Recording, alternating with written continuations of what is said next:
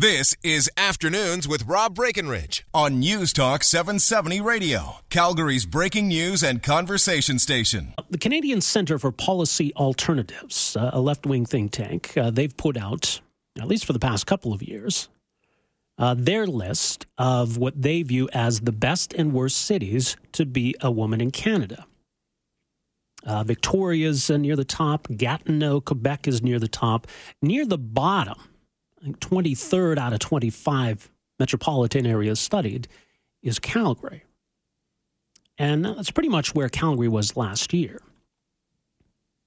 So what makes a city good or bad to be a woman? And what's so bad about Calgary? Joining us to talk more about this, very pleased to welcome to the program, Iglika Ivanova. Hope I'm saying that correctly. Senior economist, public interest researcher, the Canadian Centre for Policy Alternatives. Welcome to the program. Thanks for having me. All right. Well, policyalternatives.ca, I guess people want to read this for themselves, but give us an overview then of kind of the methodology here. How are you ranking these cities? Based on what? We ranked Canada's 25 largest metropolitan areas based on 5 categories that are the categories that are generally used for global gender gap research.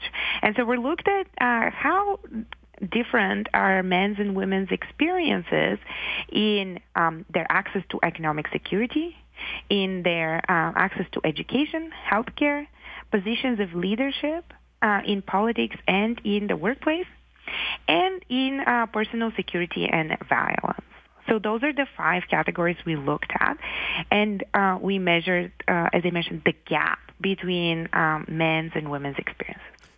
Okay. Now, let me ask you this, because in July of last year, the Centre for Policy Alternatives put out a similar study. When I say similar, to me, looking at the two, it would appear to be the exact same study that was released again today.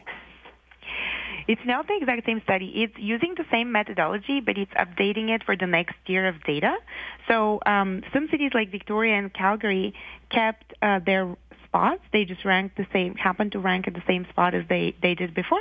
But other cities, if you look closely, you'll see that there's been considerable movement.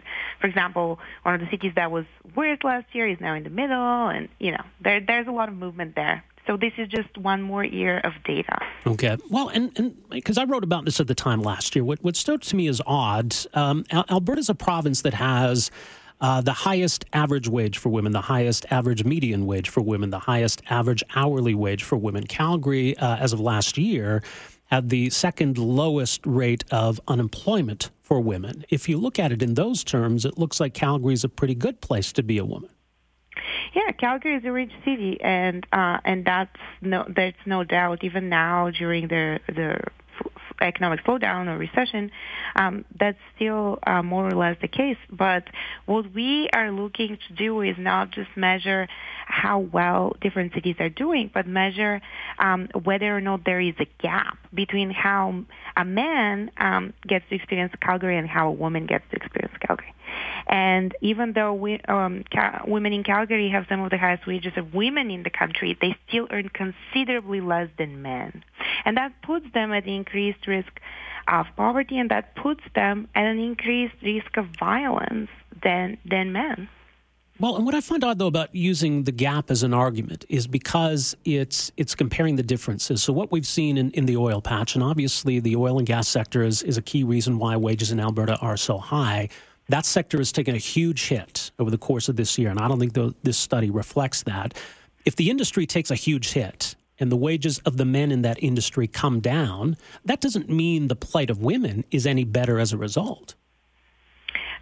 You're correct. This isn't about bringing men down. This is about allowing women to have opportunities in different areas. So, for example, let's talk about women in position of leadership or senior management. Okay. Now, whether or not it's the oil sector, Calgary actually ranks near the bottom of all large cities in terms of how many women there are in senior management positions. So less than 1/3 of senior management positions are taken by women. When we consider that, women make up half of the university graduates, get a lot of education, have a lot of experience and a different perspective to provide, then why is it the case that so few women make it to senior leadership? And that's actually one of the areas where Calgary scores particularly poorly, the inclusion of women in leadership. What about political representation? You cite that as a factor, too. Yeah, so when you look at Calgary City Council, the City of Calgary, we have 15 elected seats, and only 2 of those councillors are women. So that doesn't look very good in the average stats. When you add in the outlying municipalities of the Calgary region, it looks slightly better. 35% of elected officials on average are women, but that's still, again, much less than 50%, and it's less than the average for the country as well.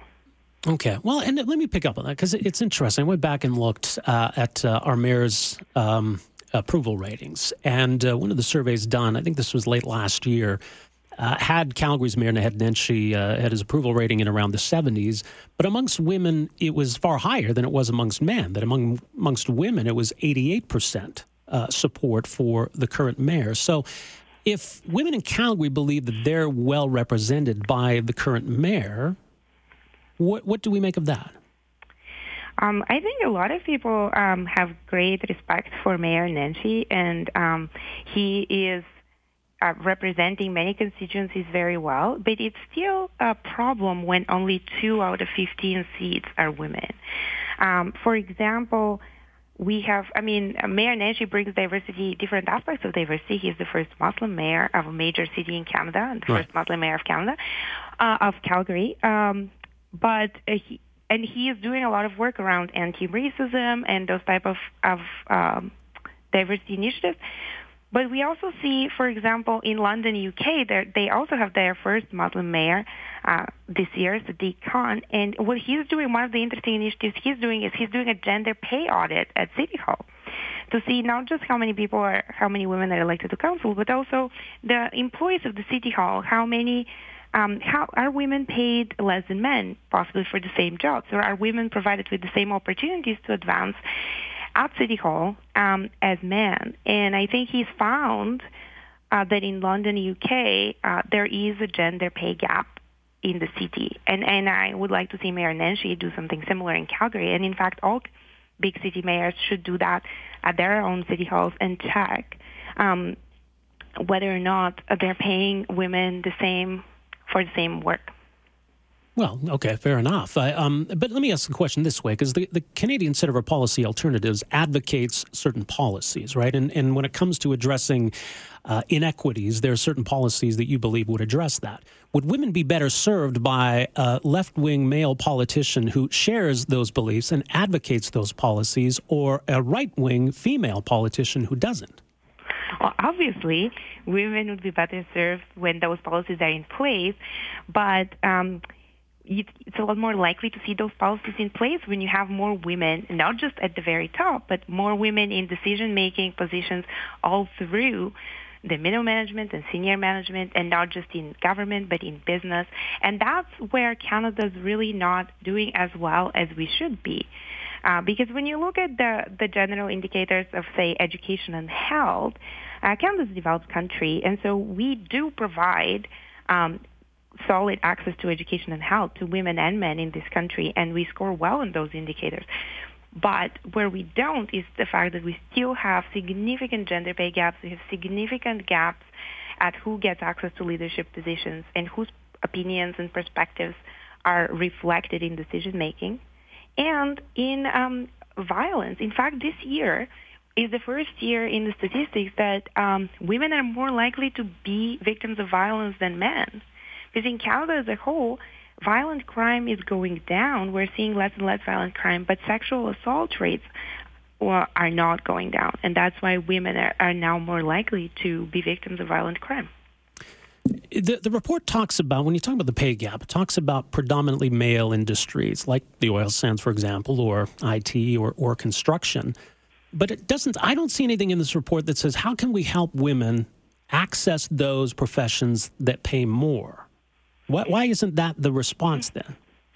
I think this is part of the response for sure. And when you look at this report, in fact, it doesn't offer very many recommendations. What it does is just put the facts out there and start a conversation about the reality of a gender gap that still exists.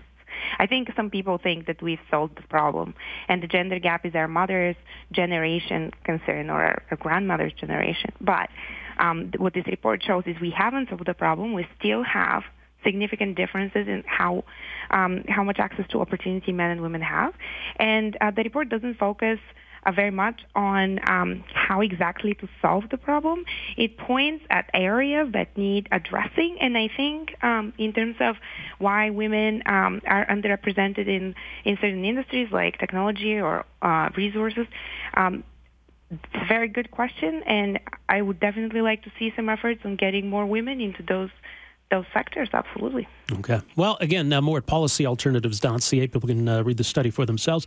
Ms. Ivanova, thank you so much for joining us here. Appreciate this. Thanks for having me. All right, take care. That's Iglika Ivanova, senior economist and public interest researcher at the Canadian Centre for Policy Alternatives, which they describe as an independent and nonpartisan think tank policy research institute. Now, a few people have texted to say, wait a sec, are these my tax dollars paying for this? I don't believe so. I'll double-check the specifics. I'm not sure if the CCPA has claimed official charity status, but I don't believe they receive any direct government funding. Now, I've got more thoughts on this, as mentioned, at our blog at newstalk770.com and posted on Facebook as well. And you can join the conversation there, facebook.com/newstalk770Calgary. So my contention, and just looking at the facts, because obviously I'm not a woman, and I'm not going to speak to the experience of being a woman in Calgary or Kitchener or Gatineau or Victoria or anywhere else. But as I wrote last year, Alberta has the highest average wage, the highest median wage, and the highest average hourly wage for women. Calgary's rate of female employment is second only to Regina's. Alberta has the country's highest paid teachers, highest paid nurses, two examples of professions with high female representation. Moreover, as Statistics Canada has found, among full-time workers employed in broadly comparable industries and occupations, women's wages amounted to 92% of men's wages in 2011. So I think they're still perpetuating some myths about this overall wage gap. So that's how I see it. And is it really fair to rank cities this way? Are women better off if there are more women on city council? I'm not sure. I mean, if there are obstacles that are keeping women out of politics, then certainly we should address that. But as our guest said, they're not really offering any kind of solutions. They're just laying it all out there. So your thoughts, your reaction, 403-974-8255. We're back with more right after this. Afternoons with Rob Breckenridge, starting at 12:30 on News Talk 770 Calgary.